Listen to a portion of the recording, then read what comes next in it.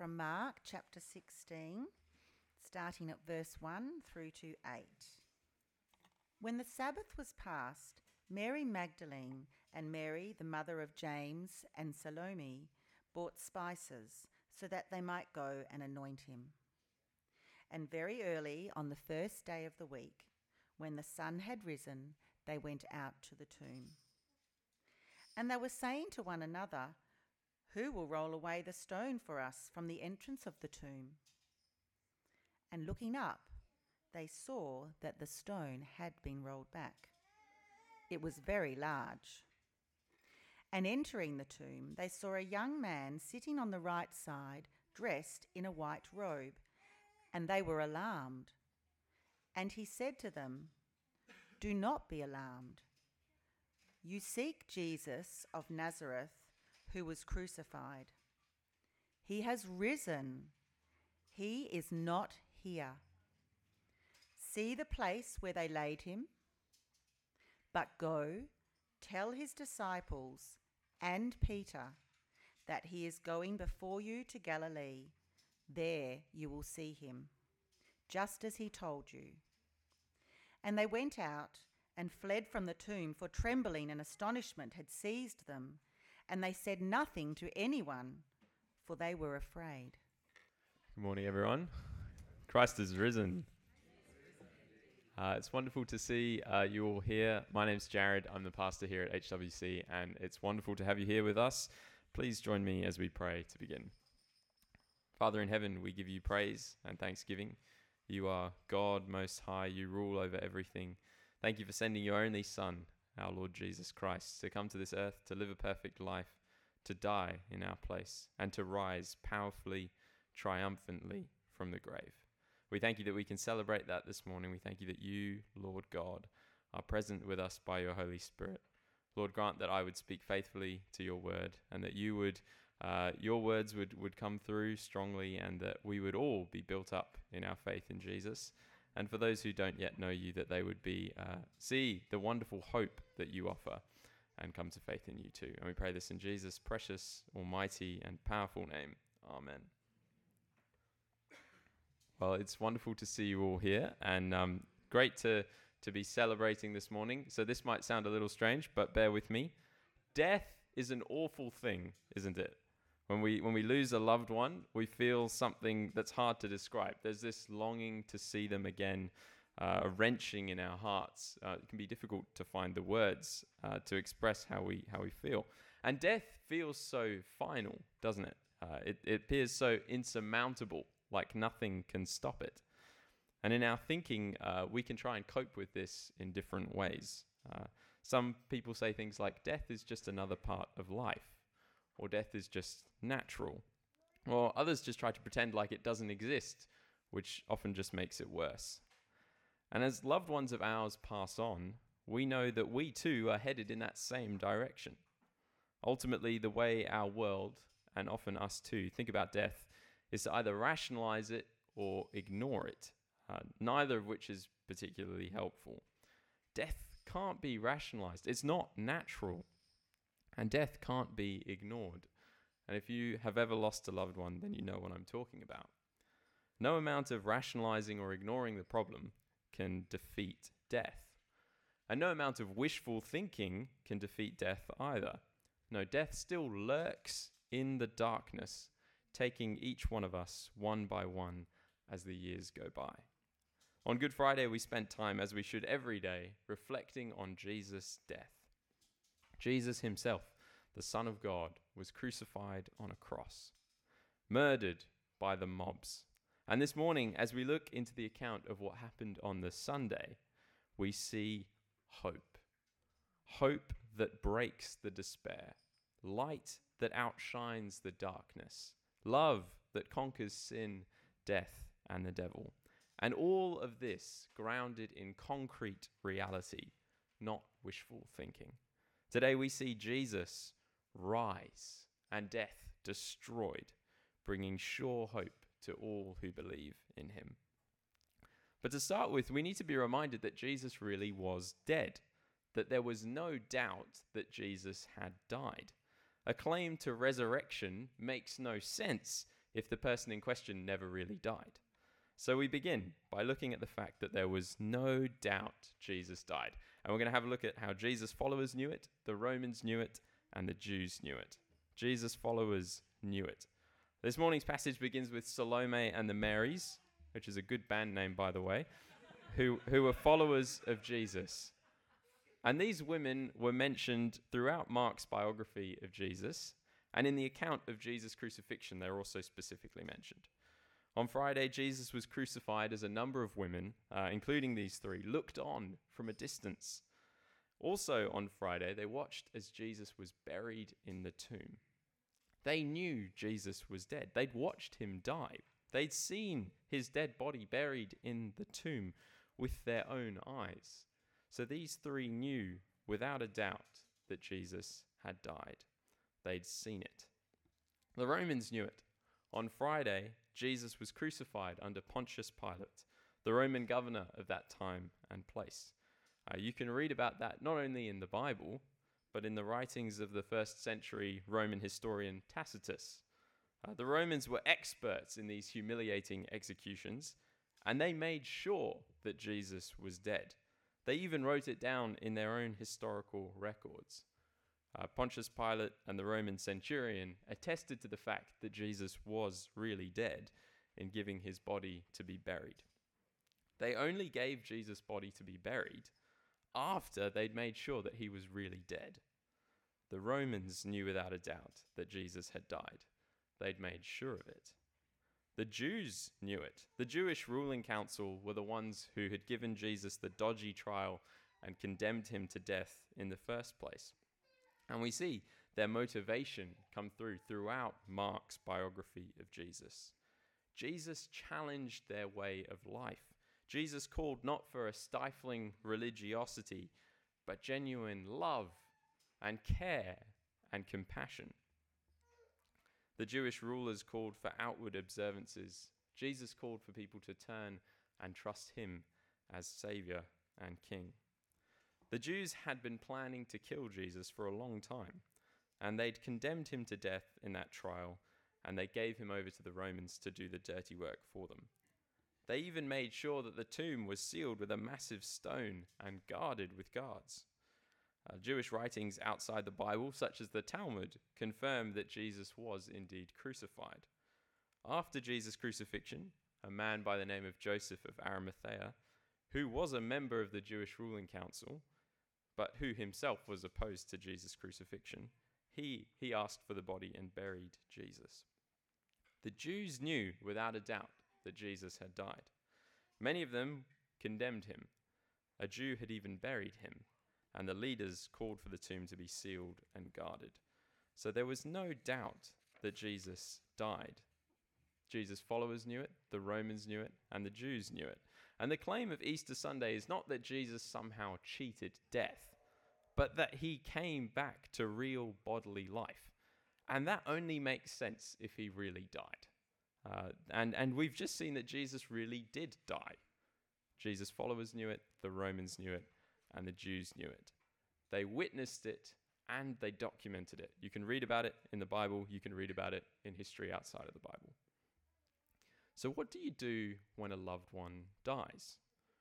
Well, once the Sabbath, that is the Saturday, was over, the women who followed Jesus began by buying spices that they might go and anoint him. That is to say, they were going to find Jesus' body, that out of love and respect, they might put spices on him, presumably to cover the odor of his dead body. They were expecting something like a funeral, where there's a dead person you've come to pay your respects to. These women knew Jesus. They'd spent time with him. They'd spent time with him in Galilee. They'd followed him. They'd ministered to him, and they'd come with him to Jerusalem.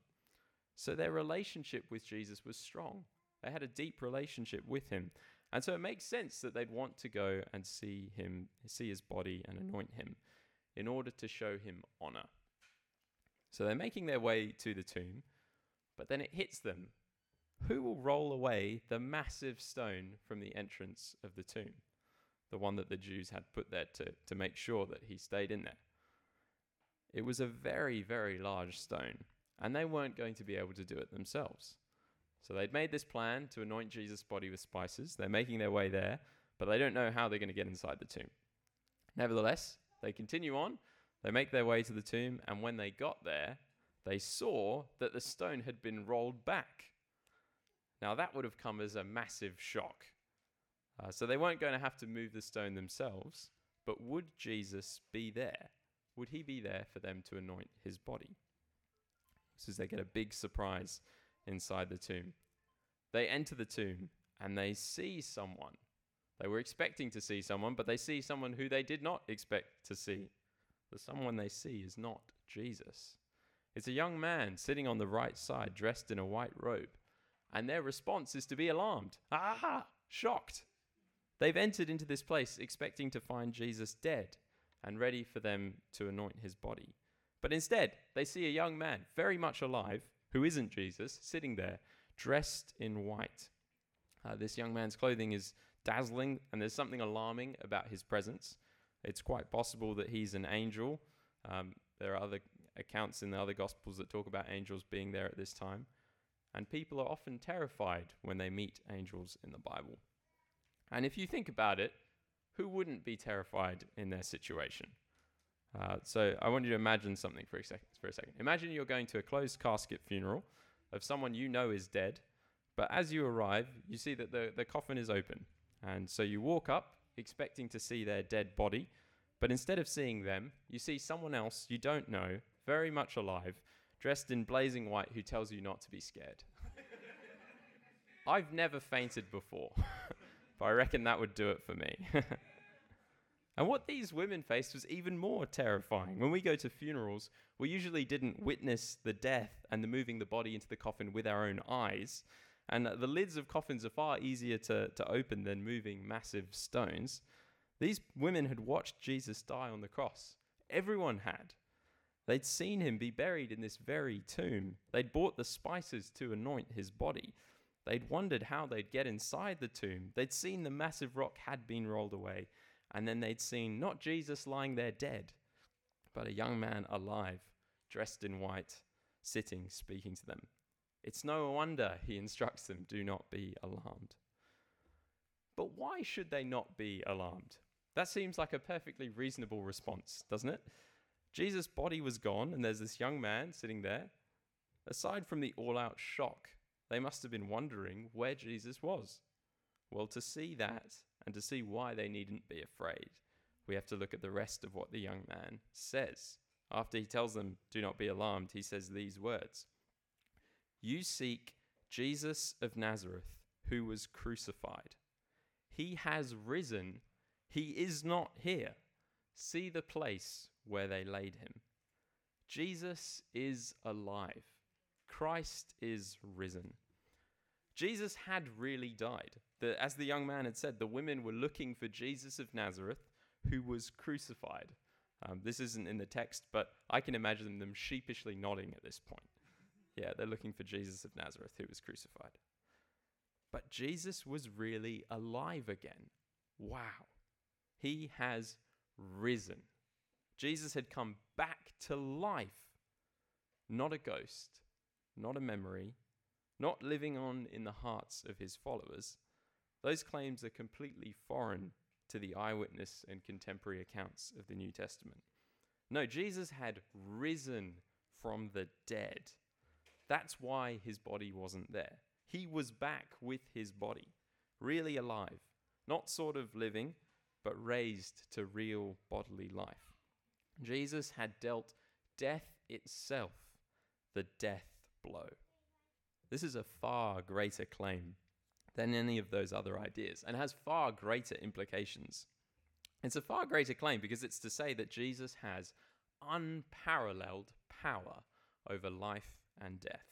It's to say that Jesus rising is not about people fondly remembering him, but about him destroying death itself. It's to say that Jesus' victory is a real victory. And the implications of such things are enormous. If Jesus had stayed dead and merely lived on in people's memories, then death would have won. Death would have had the last laugh. Death would still be reigning. All of us doomed to die, never to escape. But since Jesus rose, death has lost. Death does not have the last laugh because Jesus has broken its power. Jesus is reigning. And there is hope for life beyond the grave for all who belong to Jesus because Jesus has paved the way. These are enormous claims, indeed. There's no denying that. But they're not something we need to turn off our brains to believe. God isn't asking us to have the kind of wishful thinking that we see in our world. I'm sure you've met people who at some point say things like their loved ones have gone to a better place, and at other points say they never believed in such a place at all. No, God is not asking us to be inconsistent or just have some wishful thinking, but he's asking us to believe based on concrete historical facts. We've already established that Jesus really died on a cross. There's evidence that the Romans who carried out his execution knew it. There's evidence that the Jews who called for his crucifixion and buried him knew it. And there's evidence that Jesus' own followers who saw it happen knew it. There's no doubt that Jesus died on a cross. But the concrete reality, it doesn't stop there. It's not only that Jesus died, but that he rose from the dead. And we see the evidence for this in a multitude of ways. But for now, we'll focus on three key pieces of evidence from Mark: the empty tomb, the women witnesses, and the prophecies fulfilled. The empty tomb. The young man told the women, "He is not here. See the place where they laid him." You see, Jesus was not in the tomb that they'd seen him be buried in. Jesus was somewhere else. These women expected to find Jesus' body in the tomb. Remember, they bought the spices, the funeral sort of vibe. But no corpse was found. No dead body in the tomb, and no dead body anywhere. If people knew that Jesus was still dead, they could have easily just produced his body and proven it. The Jews could have done it to discredit Jesus. The Romans could have done it to stop the annoying sect of Christians. But that never happened. Jesus' body was not in the tomb and was never found. In contrast, many people at different times and different places claimed to see him alive again. And so much so that they would non-violently tell others of their hope in Jesus, their resurrection hope in Jesus, even when that meant certain death for themselves. Furthermore, the Romans had strict laws against messing with tombs. If anyone had tried to steal Jesus' body, as some claimed, they would be facing the death penalty themselves for no gain, for absolutely nothing. And there's no evidence for such a claim at all. There's no dead body. There's no witnesses of there being a dead body. There are plenty of witnesses of Jesus being alive. And there's no motive, opportunity, or means for anyone to mess with his tomb. All this to say, the reality that Jesus' tomb was empty, alongside the analysis of the surrounding facts, gives us concrete evidence that Jesus was no longer dead, but that he was really alive once more. That's the empty tomb. The second one, the women witnesses. The young man said to them, "Go tell his disciples and Peter that he is going before you to Galilee."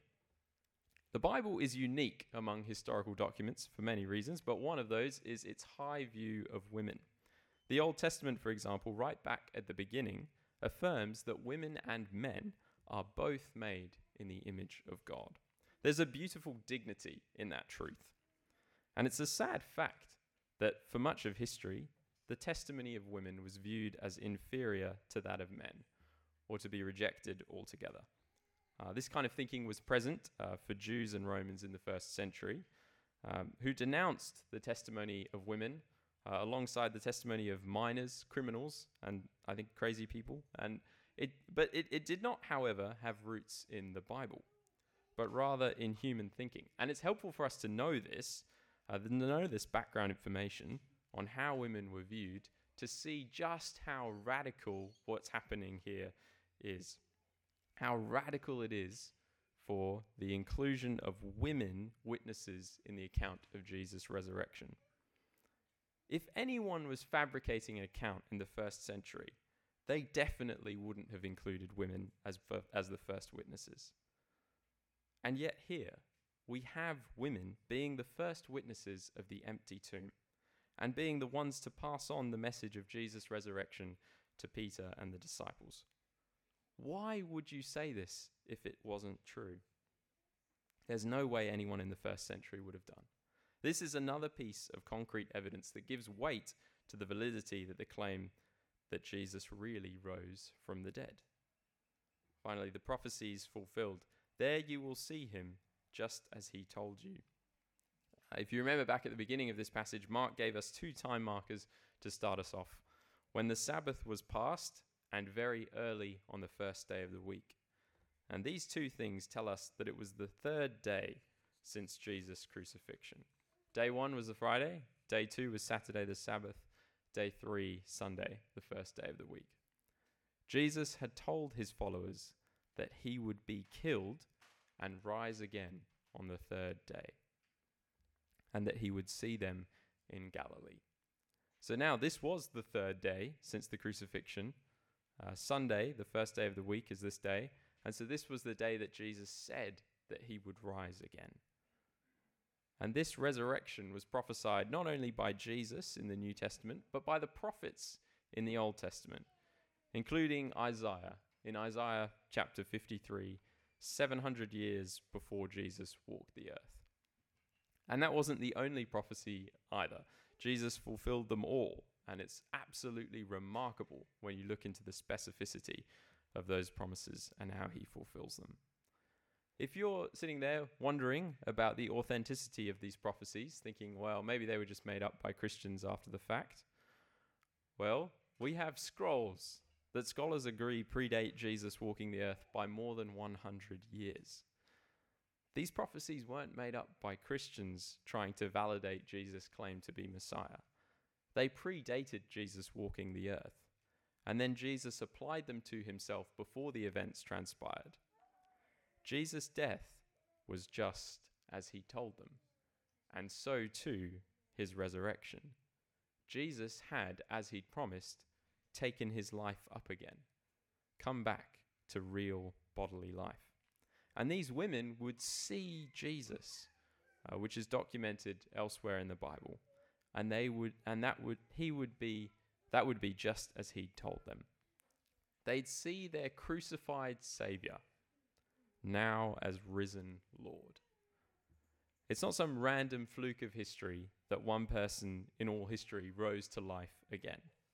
No, it's the plan and purpose of God that was promised ahead of time, revealed to humanity, and fulfilled in history.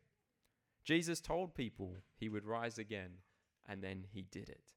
He really has power over life and death in the ultimate sense, and he really is the person, the one worth listening to. We've seen the empty tomb. We've seen the women witnesses. We've seen the prophecies fulfilled. But what happens next? Fleeing in fear. Have a look with me at verse 8. And they went out and fled from the tomb, for trembling and astonishment had seized them, and they said nothing to anyone, for they were afraid. We've heard that Jesus has risen. We know that the women had heard this too. We know that they are terrified. That means they're trembling. They're quaking with fear. We also know that they're amazed. They're astonished at the news that they've just heard. We also know that there they said nothing to anyone, but we're left wondering, are they going to tell the disciples? While we know that the answer to this question is ultimately yes, we read here about what happened to them, so they must have told someone who then wrote it down. It's my understanding that Mark wants us to experience that moment that these women experienced, and to really think about our own response to Jesus. Are we going to live in paralyzing fear of our world and of death? Or are we going to put our faith in Jesus who has conquered death? We all know that death isn't the way things are supposed to be. When God made the world and it was very good, death wasn't there to begin with. Death isn't natural, just another part of life. What we experience when we lose a loved one is not what God designed us for. Ever since Adam and Eve turned their backs on God, death entered the world. And the default setting for us too is to have our backs turned on God. And what happens when we turn our backs on the giver of life? We're under the just sentence of death in hell. Without a savior, we'd find ourselves without hope, knowing that death isn't the way things are supposed to be, but not knowing how to be set free from it, and not knowing how to respond to it. The idea that death will somehow rule forever, we know instinctively in our hearts to be wrong. But in order for that to be the case, we can't ignore the problem, we can't rationalize it, and we can't just fill our hearts and our minds with wishful thinking and denial. No, we need someone to break death's power. We need something concrete. We need someone to die the death we deserved for turning our backs on God. And we need someone to destroy death itself by rising again to real life. We need someone to kick down death's door and open the only way that life may come. And that's exactly what Jesus, the Son of God, has done by rising again. Jesus dealt death itself the death blow. Jesus passed through death and came back to life, really dying and then being really alive again, breaking death's power and guaranteeing us who believe in him resurrection life like his. And this certain hope of resurrection life is on offer to us now. Receive the most amazing gift you will ever be offered. We'll either find ourselves terrified of death, or maybe ignoring it, denying it, rationalizing it, trying to have wishful thoughts about it, or we'll have reverent faith in the one who has defeated death. Trust in Jesus today and receive the guarantee of life forever with him. You can do that right now by admitting that we've turned our backs on God and turning to Jesus, trusting that he died the death we deserve and he has risen from the grave, guaranteeing us that for all who believe in him, we too will rise. If you'd like to do that after the service, it'd be my joy to walk you through that. And if you know that hope of resurrection life in Jesus, be like the women who shared it. Our world is desperate for it. And center your life on that hope. There's nothing better that you could do with your life than to make it all about the Lord Jesus Christ and the hope that is only found in him. So please do come and speak with me afterwards if you would like to give your life to Jesus, if you want to recommit your life to Jesus, or even if you just would like to find out more about Jesus who offers life, eternal life that truly has defeated death because Jesus himself has defeated death. Let's pray. Lord Jesus, thank you that you defeated death, that you died the death that we deserved, and that you rose powerfully from the grave, triumphant over sin, death, and the devil. And we thank you that you rule and you reign, and we need not fear anyone or anything. We need not fear death itself, because you, Lord Jesus, have dealt it the death blow. And so we come with only fear of the Lord, reverent faith in you, and we trust you, and we ask you to be merciful to us. And we eagerly await your return, Jesus, when we will get to be raised with you and rejoicing with you how you have designed us for. And we praise you in Jesus' name. Amen.